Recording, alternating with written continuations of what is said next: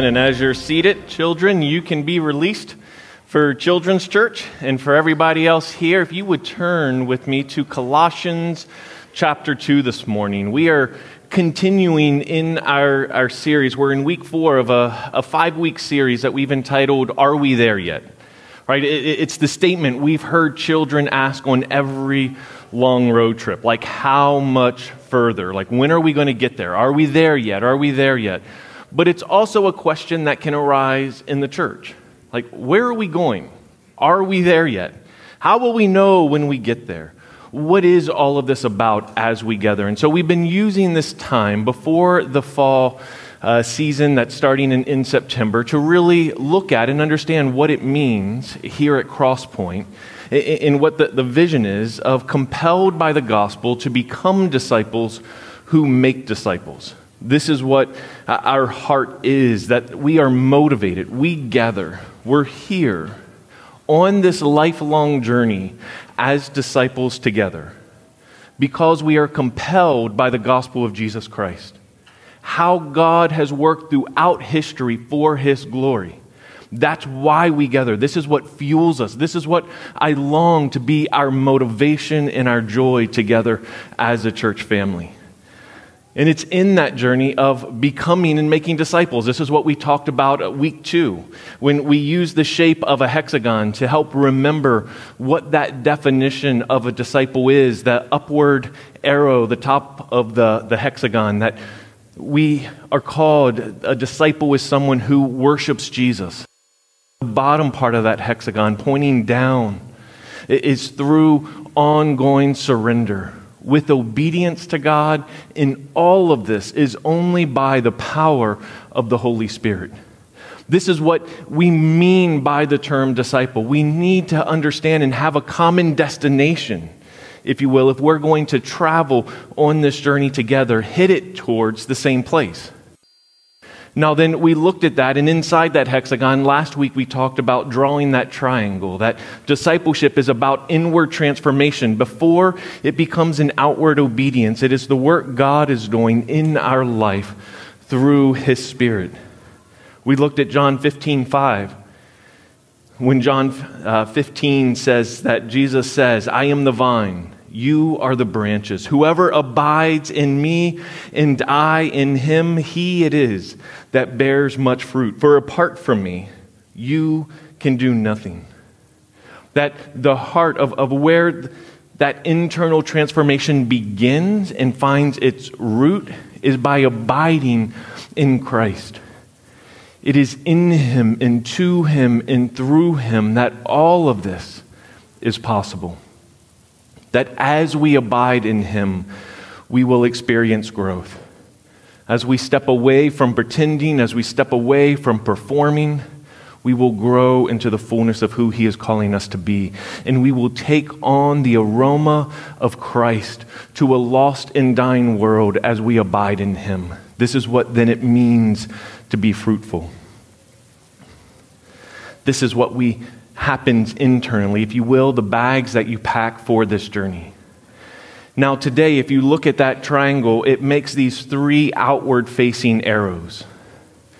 This is what we use to remember what it means to make disciples.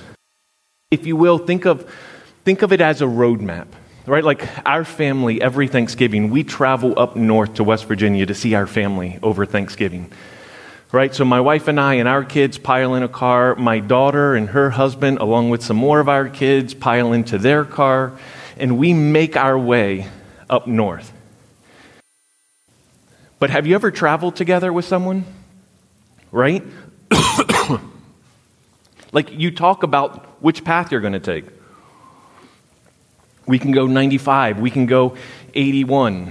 Right? There's going to be detours along the way. We're going to say this is the path we're taking on this journey because the point is not just that we arrive at the destination. The point is that we want to arrive there together, but we also want to take the journey together. And so what happens is on the road, you call one another and it's like, okay, I have to go to the bathroom now. Right? Like next exit, hit the exit. And so both cars pull off. Then you're back together. You speed up and you slow down so that you stay together. And you communicate along the way because you're taking the journey together so that you arrive together. This is what I want us to have in mind as we look at what does it mean for a church family to make disciples then together, to be on the journey, this lifelong journey of discipleship together, that we would travel this road then together. So what does it mean not just to abide, but to abide together? What does it mean to grow together? How will that work itself out? What does it look like then to be fruitful together? This is what we're going to be talking about today. And not just the what, but also the how of how we live that out here. What are some of the rhythms? What's the roadmap that we're following on this journey? And so let me pray for us, and then we're going to dive in. Lord, I thank you for this time this morning to be in your word, to talk through how you are leading us together as a church family. And I pray that you would unite our hearts as we surrender to you. Lord, that you would lead, that you would guide, that you would be glorified through our gathering, through the togetherness that you are calling us to. And in Jesus' name, amen. So if you remember back when I initially just talked about the definition of a disciple, we read from Matthew 28. And there was a part in there that I said I was going to get to this later. And so I just want to read this to begin with. When Jesus said to his disciples, "All authority in heaven and on earth has been given to me." Jesus saying all authority has been given to him, and now there is the commission, the command, the commission to go, and the command to make disciples of all nations, baptizing them in the name of the Father and of the Son and of the Holy Spirit, teaching them to observe all that I have commanded you. And behold, I am with you always to the end of the age. That this is the command of God for us to make disciples. I do not believe the vision of the church is something that we just get to sit and make up for ourselves. The church is God's body to be living in faithfulness to his commands, not our whims. And then look at what it says in Colossians chapter 2, verses 6 and 7. Therefore, as you, I want you to hear and to think about this you, not just as in me, but us. This is written to a church, a group of people, a church in Colossae. Therefore, as we have received Christ Jesus the Lord, so walk in him, rooted and built up in him and established in the faith, just as you were taught, abounding in thanksgiving. Do you see the process? It's the same thing that we talked about last week. Rooted in him, abiding in him, built up, growing in him as we abide, being fruitful as we are established in the faith. This is what Scripture is calling us to together as a church family. But then how do we live that out?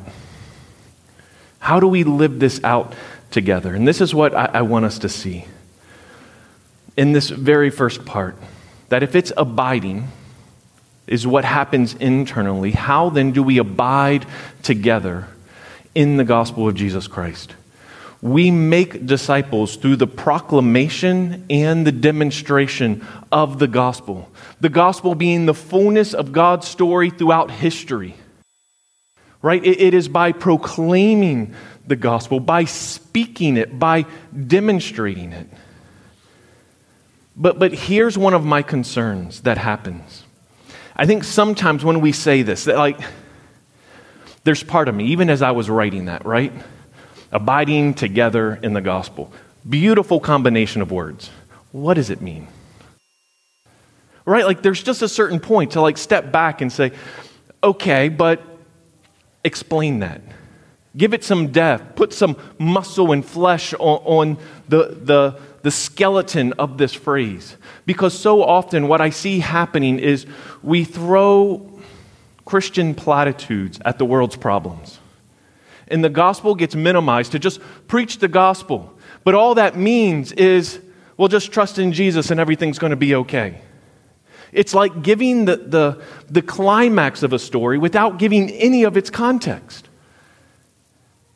It makes no sense at times. Like if I were to tell you, it's amazing that this man and I, we both looked at his arm astonished. And then he's like, I have to go tell my mom. Isn't that amazing? Like, aren't you in awe? Yeah, I have no idea what you're talking about. Right? There's a part where that story makes no sense. But if I were to tell you that when my wife and I were living in Jerusalem, in the old city, I would go down to the Wailing Wall, out on the Temple Mount, like on the outskirts, the outer wall of the Temple Mount, and I would sit there. And it was nighttime, and I was just closing my eyes because I like listening to the sound of people just walking by as I prayed. And this Orthodox Jew came, and he sat next to me. And we began to talk, and I had the opportunity to share the gospel with him. As we sat beneath this canopy of stars and talking about how God created the heavens and the earth to display His glory. As we mourn together the brokenness that we see in the world, the hostility between Jew and Palestinian. As we talked about Jesus being the true Messiah, the true Lamb of God who would take away the sins of the world, that our hope is only found in Him, and that one day, when He returns, there will be a true and lasting peace. The man looked at me, and he says, "Can Jesus heal my arm?" And the man who has been sitting next to me, I had noticed his arm was shriveled up to his side and his hand was curled in. He said that he had been paralyzed in his arm from a stroke and he couldn't move it. Now at this point I'm thinking, of course Jesus can. I don't know that He is. So it's like he asked me to pray for him. Now, at this point, I'm like, okay, I'll pray, but, I have no control over anything. Like, this is up to God, what He's going to do. And so I prayed with about that amount of faith. And when I said, in Jesus' name, amen, I opened my eyes to see this man stretching out his arm and hand, astonished. I think I was more amazed. I was speechless. I realized in that moment that I think I prayed with so small amount of faith. I'm like, I can't even believe God answered that because I didn't think that was going to happen. I didn't know what to say. I was completely stunned. He was stunned. He's looking at it. He stands up, kind of looks at his arm, starts to walk away, and I don't know if he said it to me or to himself. He was like, I have to go tell my mom. And I never saw him again. This is a true story that sometimes I look back on and I'm like, that really happened, right? Does that make more sense? It hits us a little bit different. When we talk about proclaiming and demonstrating the gospel, I mean it like that. Think about this week, the last 2 weeks. The last report I saw, nearly 2,000 dead in Haiti from an earthquake. What Anthony mentioned this morning, the Taliban taking over in Afghanistan and the impact that this is happening in the world. What do we as a church proclaim into that? Well, trust in Jesus and everything's going to be okay? Is this the fullness of our message that we're called to proclaim? What I want us to feel the weight of is what does it mean to look at the whole story of God throughout history? Creation, fall, redemption, restoration, and to speak with a prophetic voice into a hurting world. What do I mean by that?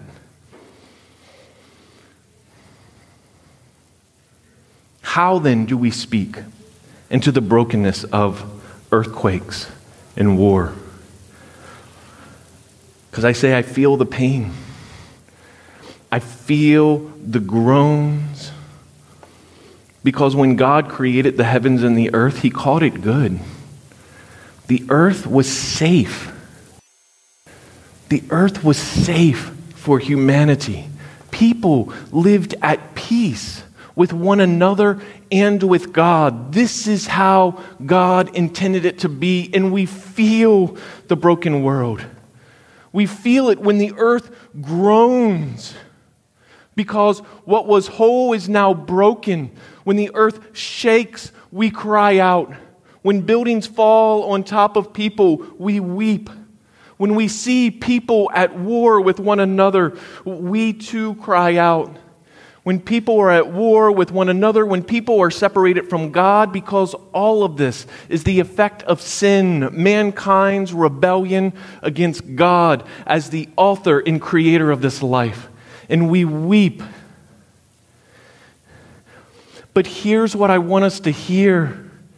In the midst of that brokenness, God is moved by our brokenness. He's moved emotionally. Jesus wept. Physically, he acted. The eternal God taking on human flesh and entering into the brokenness of our story.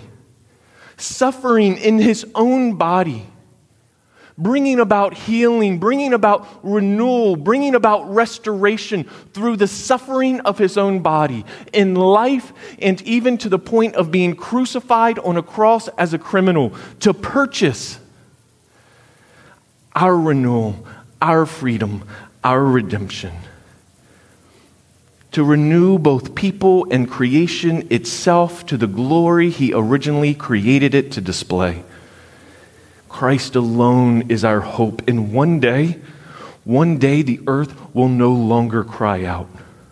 One day the earth will no longer shake and cause death. One day the seas will no longer rise and swallow up people's lives. One day viruses will no longer spread across the globe. One day there will be no more death, no more war, no more fighting. And we long for that day. We agonizingly long for the day when Christ returns. And until that day comes, we will weep with a God who weeps. And like Jesus, we will enter into the brokenness of others, to bear in our own bodies sufferings in order to display and proclaim the gospel of Jesus Christ. Do you hear the difference? I pray you hear the difference of what it means to abide in the gospel, that we don't just say, just preach the gospel. Just say, Jesus is going to make it all better. Trust him. There's a fullness here I want us to understand and be able to speak into. That when it comes to issues of injustice, of racism, of sexuality, of brokenness, of families, of bullying, pick the topic. We need to be able to think and speak the fullness of the gospel from creation, fall, redemption, restoration. We need to be able to practice it. We need to be able to encourage one another. But if we are called then to make disciples, we need to be certain of what we are being called to proclaim together. This is what it means to abide together in the gospel, proclaiming and demonstrating his story throughout all history. And this will lead to growing together in the gospel. That growth happens not just on our own, but together in relationship with others. I urge you this week, if you're taking notes, just to mark off the beginning of Ephesians chapter 4, to read through that together. That you're going to hear how God gives different gifts to people in the church. He equips people differently, and all of that is meant to serve the church together. And this helps the community grow and mature in faith together with one another. And listen to what it says in Ephesians 4, 15 and 16. We are to grow up in every way into him who is the head, into Christ. See, we are growing into to and for the glory of Jesus Christ, in worship of Him together.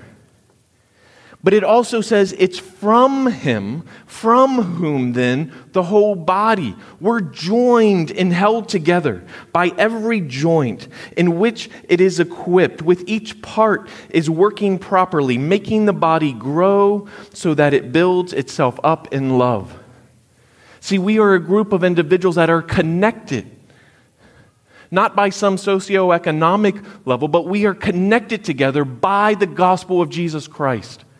This is like the cartilage between bones, that it's the cushion, it's what connects and unites us together. It is to Him, but it is also from Him that we abide together. And this leads to both challenges and encouragement. Or like for you to grow as a disciple, so often it can be thought of to like, I'm just going to grow on my own. We think we're an only child.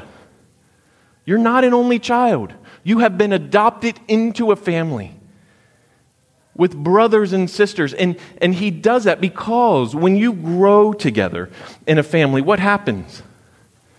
They get on your nerves, right? There's joy and laughter that comes out of it. And there's fighting and annoyance that comes out of it. It's kind of a both and. It's the same in church. We shouldn't be surprised when that happens, because what is God doing? He is allowing us to be sanctified. Because you know what revealed selfishness in my heart? Having children. Because now I have to share my wife with them.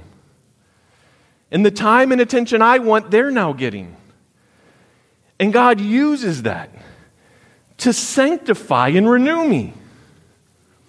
As He grew our family, I had to grow in patience, in kindness, in understanding, in dying to myself.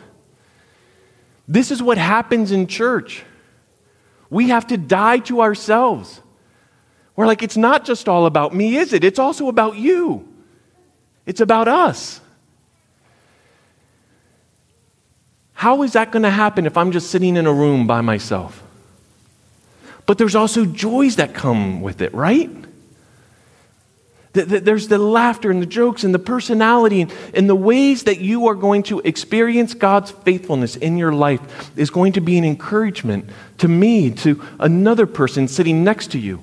The unique skills and insights you have is going to be a blessing in what it means to be built up together as a family. How do we expect to grow unless we're willing to walk in community with one another? It's not sufficient to just come or listen and leave and not actually be in community with one another. It is shortchanging what God has for us. And I came across a verse this week. I was reminded of it that I think speaks to a present reality within the American church. Because some are still needing to join online. Some have stopped participating altogether. Others are here. How do we think about community in light of these realities? Right? Because we can have all sorts of different opinions, but we need to be walking in faithfulness to what God says. I believe that 1 Thessalonians 5, verse 14, speaks directly to this.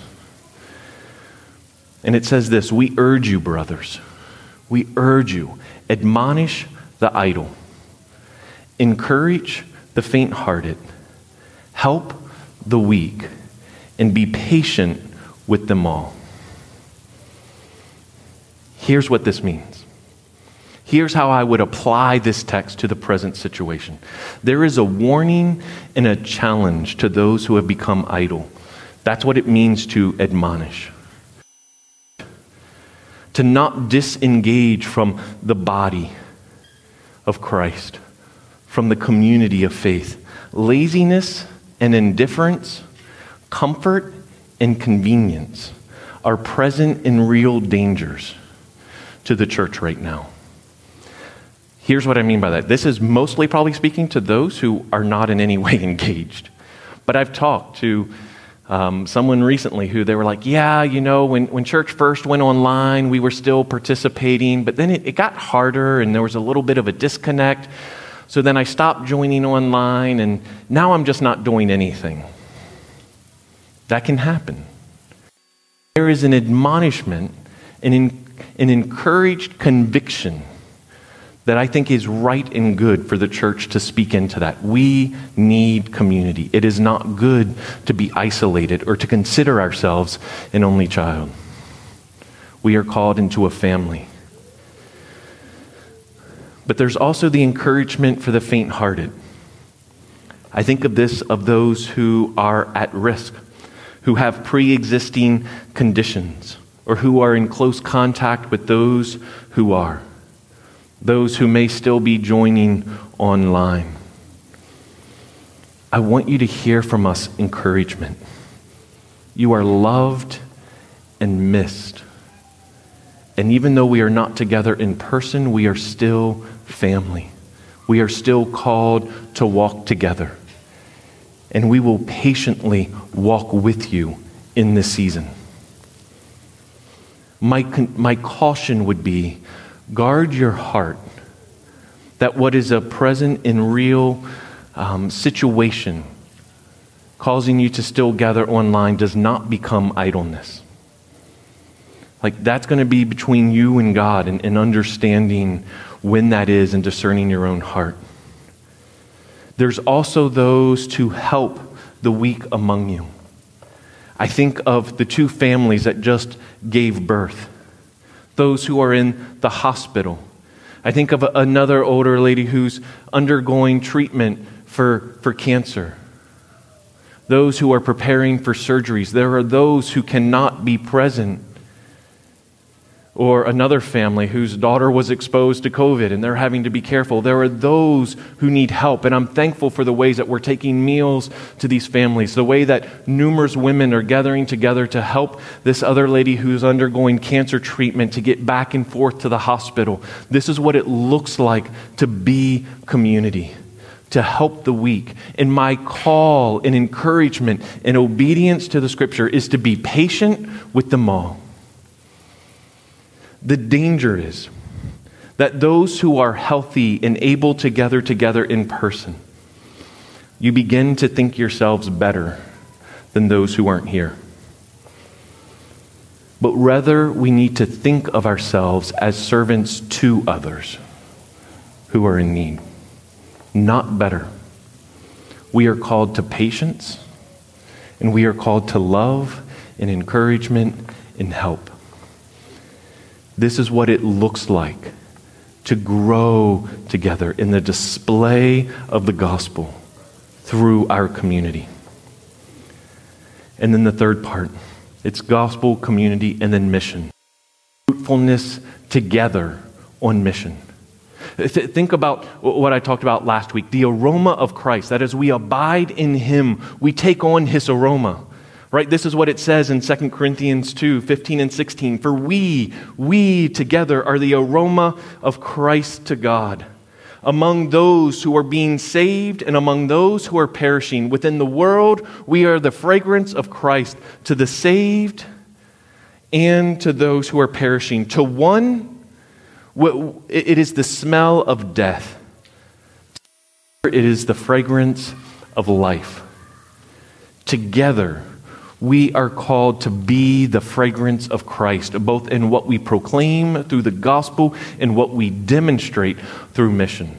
This is the image I have in my mind. Imagine a single rose sitting on your countertop in the kitchen.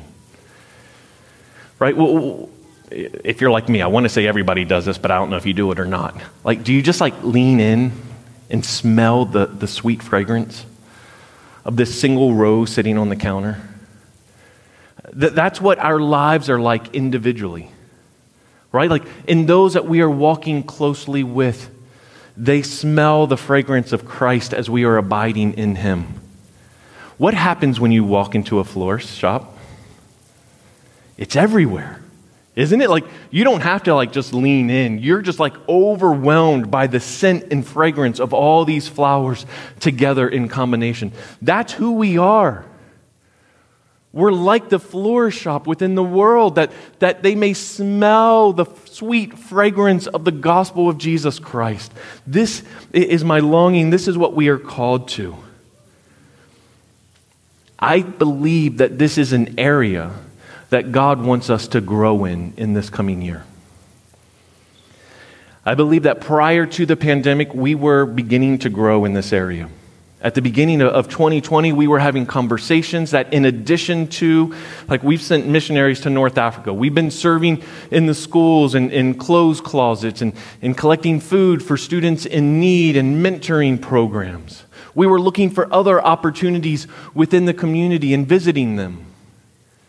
But then COVID hit and all of that just came to a screeching halt. And I believe the danger is, facing the church today, is that we turn inward to protect and preserve when we are called outward to proclaim and demonstrate. This is my heart, and I believe we need to get back to that. I believe in these coming weeks, months, year, I want to see this outward posture more and more. I've been praying for this. And even on Thursday, I met a young man. He's not young man, but him and his wife have this incredible ministry that resonated with my heart. And I am so excited for what this could mean for us in the way that we can engage our community. I'm not ready to go into all details because I don't have details yet. I just want to say two things with this. One, I want us to feel that this command to go and make disciples, to live missionally, is commanded by God. This is not an option we have as a church. This is a command. And number two, that I am convicted that we need to walk in obedience to God's command more faithfully. That I don't want us to just say, how do we just focus on us? I believe that as we abide, we're going to grow and we are going to display and walk missionally together to proclaim and demonstrate the gospel of Jesus Christ. And I want us to be thinking creatively about that, not just individually, but together. What does this look like? Pray for continued opportunities, for insights to what this looks like moving forward. Because I'm not saying this is how it's being done, just that I desire that it is done. So let's surrender to God and walk in obedience to what He brings to us. So that's all the what, the how. One of the things that's important to us is we don't want to just have programs that represent all of this.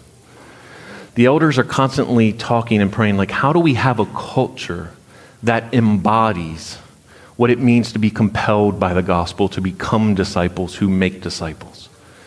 What does it look like that would saturate our lives, not just being a program to attend, a box to check? And that's hard. And so I kind of want to lay out what is the path, the roadmap of how we live this out together. One is through the biblical practice of gathering together. You're going to see up on the screen this graphic. One of the reasons I love the hexagonal shape is not just because of how it stands individually, but how it connects together. If you simply want to do a fun search, look up hexagons in nature, you're going to see them all throughout in various ways, from rock formations to when bubbles are together to the eye of a fly. Like, it is all throughout nature. Because it's not just about the individual shape, it's about it in relationship to one another, of what we are called to be as disciples. The church has been gathering on Sundays together since Jesus rose from the dead. Can we just think about that for a moment? Like in Acts 20, verse 7, on the first day of the week, when they were gathered together, they broke bread and Paul taught them before he was heading out of town. From the beginning of the church, what we are doing this morning has been happening among Christians who are following Jesus. They gather together. They sing psalms and hymns and spiritual songs together. There's someone who stands up and teaches from God's word. They're celebrating the Lord's table together. All around the world today, Christians are participating in something similar to this. The gathered church is not just about an institution or some man-made thing for power and control. It is about surrender to the one true King, Jesus Christ. And to His honor and to His glory, we gather together as family to sing and celebrate who He is and what He has done. To gather together is to walk in obedience. And what that looks like here, there are some things that make that unique. For me, when we think about worship, what you don't know, but what gets talked about behind the scenes is how the gospel message, the fullness of it, shapes our worship. From creation, fall, redemption, restoration. We don't start with songs that are a response, that have I in it. We start with songs that are proclaiming of who God is. Before it gets into our own brokenness and need of Him. Then songs that are rooted in the gospel, that our hope is found in Christ. And we want to end with songs that are celebratory of our victory that is found in Christ. It's a rough framework.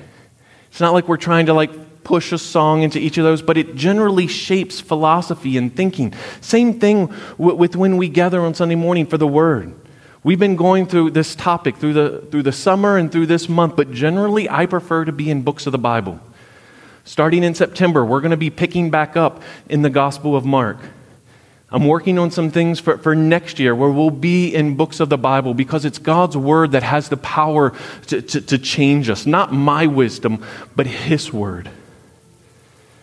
And so we go through books of the Bible together. That we're sent out as a church. We end with go and be the church because I believe that the Sunday morning gathering is for the believer. It is for the encouragement and equipping of the believer, then to be sent out into the world on mission to be the fragrance of Christ. Now, I know other churches, and I highly respect their pastors and leaders, but they will see Sunday morning as a gathering mainly for the unbeliever. And that then what they do in small groups is for the believer. This is different in the roadmap. Who we are, Sunday morning, I believe, is for the believer. I'm going to preach as if the majority are Christians, with an awareness that there are those who are here who may not be Christians. This is our philosophy, our roadmap here. Our children's ministry, that we believe that parents are the primary disciplers of their children. We're going to have them for maybe an hour on a Sunday. And so we want that to be an opportunity to come alongside parents to help them in the discipleship, to the point that starting in September, we're going to be starting a new curriculum that's called Growing in God's Word.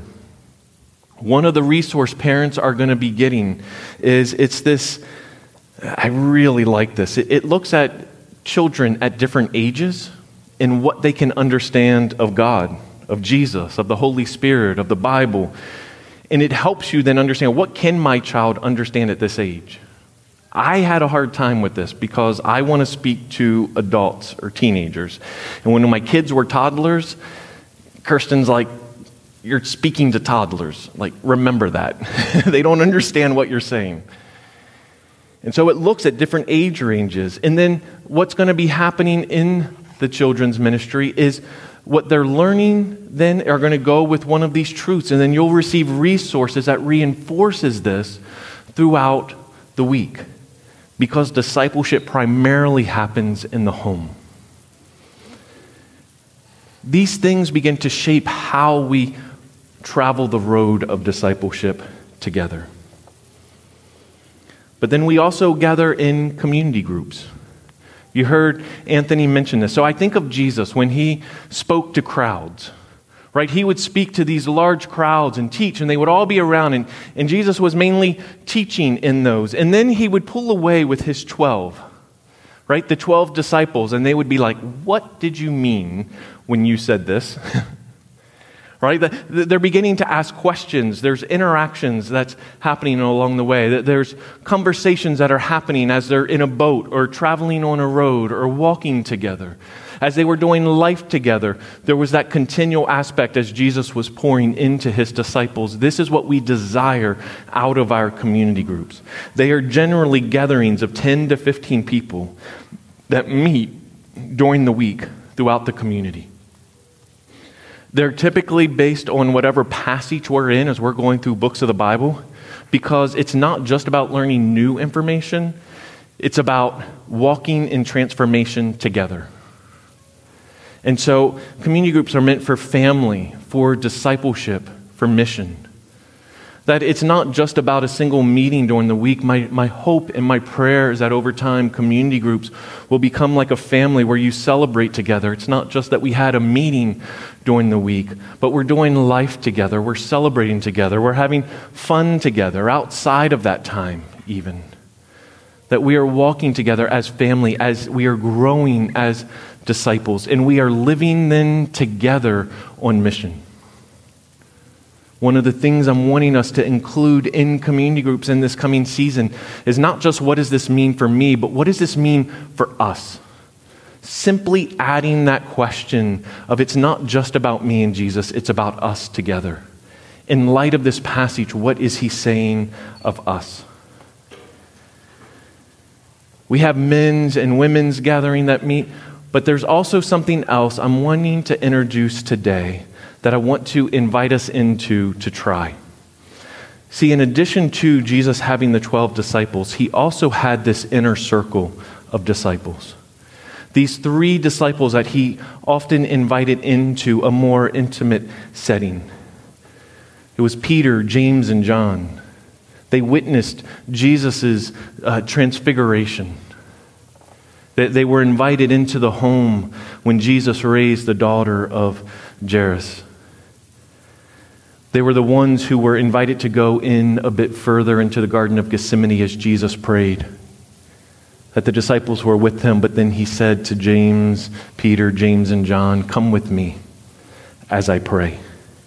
It was this inner circle, these 3 witnesses who witnessed the greatest moment of Jesus' glory being displayed along with some of his deepest, darkest trials. They were present. I think there's an opportunity for that here. Something smaller than community groups, in a more intimate setting, to know one another more deeply, to cultivate more intimately what it means to grow as disciples. I want us to try something that right now I'm calling a DNA group. I'm going to be honest, I don't like this name, but I'm out of creative juices. So this is the name for now, but if it changes, please just have grace. The overall aspect of this, the goal, is for groups of 3 or 4, men with men, women with women, to meet together weekly, to care for ongoing care and discipleship. It's to cultivate discipleship relationships that can help each person grow to become more like Jesus, all by the power of the Holy Spirit. And DNA, it's an acronym, which is one of the reasons why I don't like it. It stands for discover, nurture, and act. So to begin, there is a 16-week discipleship journey that I've been working on throughout the summer that you can see a sample of on the Connect table. It looks like this. There's 16 weeks that you would go through together as a group on varied topics that would introduce much of what it means to be a DNA group. It'll walk you through the process in some very deep foundational truths as well of what it means to discover that led by the Holy Spirit, the group, you'll study God's Word and you'll learn to ask 4 basic questions, 4 questions that then you can take together through any book of the Bible. But this is going to help you to implement these questions in the midst of Bible study to discover what God says from His Word within this small setting. To then nurture that led by the Holy Spirit, that you'll respond with humility, with surrender to God's Word. Because discovery kind of shapes our head. It shepherds our minds. The nurturing shepherds our hearts. Where is my life not lining up to Scripture? How can I confess this within this small, trusted group? And then how is God calling me to respond, to act? That the group will seek to walk in ongoing obedience in everyday life. I don't know exactly what this looks like. We don't have all of it figured out. I don't think this is necessarily for everyone. I see this that being for those who are currently present and you're in a community group, I would encourage you to consider, is this something that you're interested in? Maybe you know who 2 or 3 other people may be. Maybe you don't, but it's something that was like, yes, I would really desire something like this in my life. We want to help you get connected. For others, it may just be community groups in this season. For me, in the way that this looks in time, because that's always a concern, our community group meets Tuesday nights. What I'm hoping to do personally is to meet with 2 or 3 other guys in the morning because I like breakfast and coffee. So I'm wanting to meet a different day of the week or the same day of the week, but in the morning with them, to do both. Some that may not be possible. There's no judgment. But I do believe that this is something that I'm wanting to, there's additional resources that I'm wanting to work on this fall. That if we're called to do this together, I want us to be resourced to walk this road together. I want us to be in relationship together as we walk this road. And I want to make sure that you're equipped and resourced to do that. And so, as a next step, as a conclusion to all of this, I want to encourage you, if you have your Connect guide or bulletin, or I don't even know what they're called anymore, if you have this, on the bottom right, I want to encourage you to take out your phone right now. So grab this. It's also on the screen. I don't know if that QR code would work from the screen, but I want to encourage you to take that out. This is going to take you to a page to let us know if you are in a community group or if you would like to be, if you are interested in a DNA group. And then it's going to ask you another question. Do you know who you would want to be in the group with? If so, who are they? Because I want to work this week to help begin to make these connections. You can find a sample of the Growing in Christ Together on the back table. We're not handing them out yet. Next week we'll begin handing them out as people sign up. But if you want to kind of just look through this to see what this is, you can look at it there. I know hate technology. So I'm going to ask that you go to the back Connect table. That we do want to help people connect either to a community group, to a DNA group, or both. And we're going to be working hard this week to begin making those connections. To also, for those who are online, if you're on YouTube, it's in the description under the video. If you're on the Church Center app, there's a link to the right, or also in the digital service guide, there's a link on that as well to complete this. We want to help you get connected as we continue making disciples together. Let's pray. Lord, I thank you for this time this morning. I thank you that we can gather in peace this morning, proclaiming your name publicly, celebrating together. Lord, I pray that you would continue to unite our hearts as in surrender and in worship of you. Lord, that you would be glorified in everything we say and do together as a church. Lord, I pray that from you, you would continue to see how differing and varying gifts work together to serve and build and grow your body as we are connected by your word. Lord, I pray that you would lead and guide us. And in Jesus' name, amen.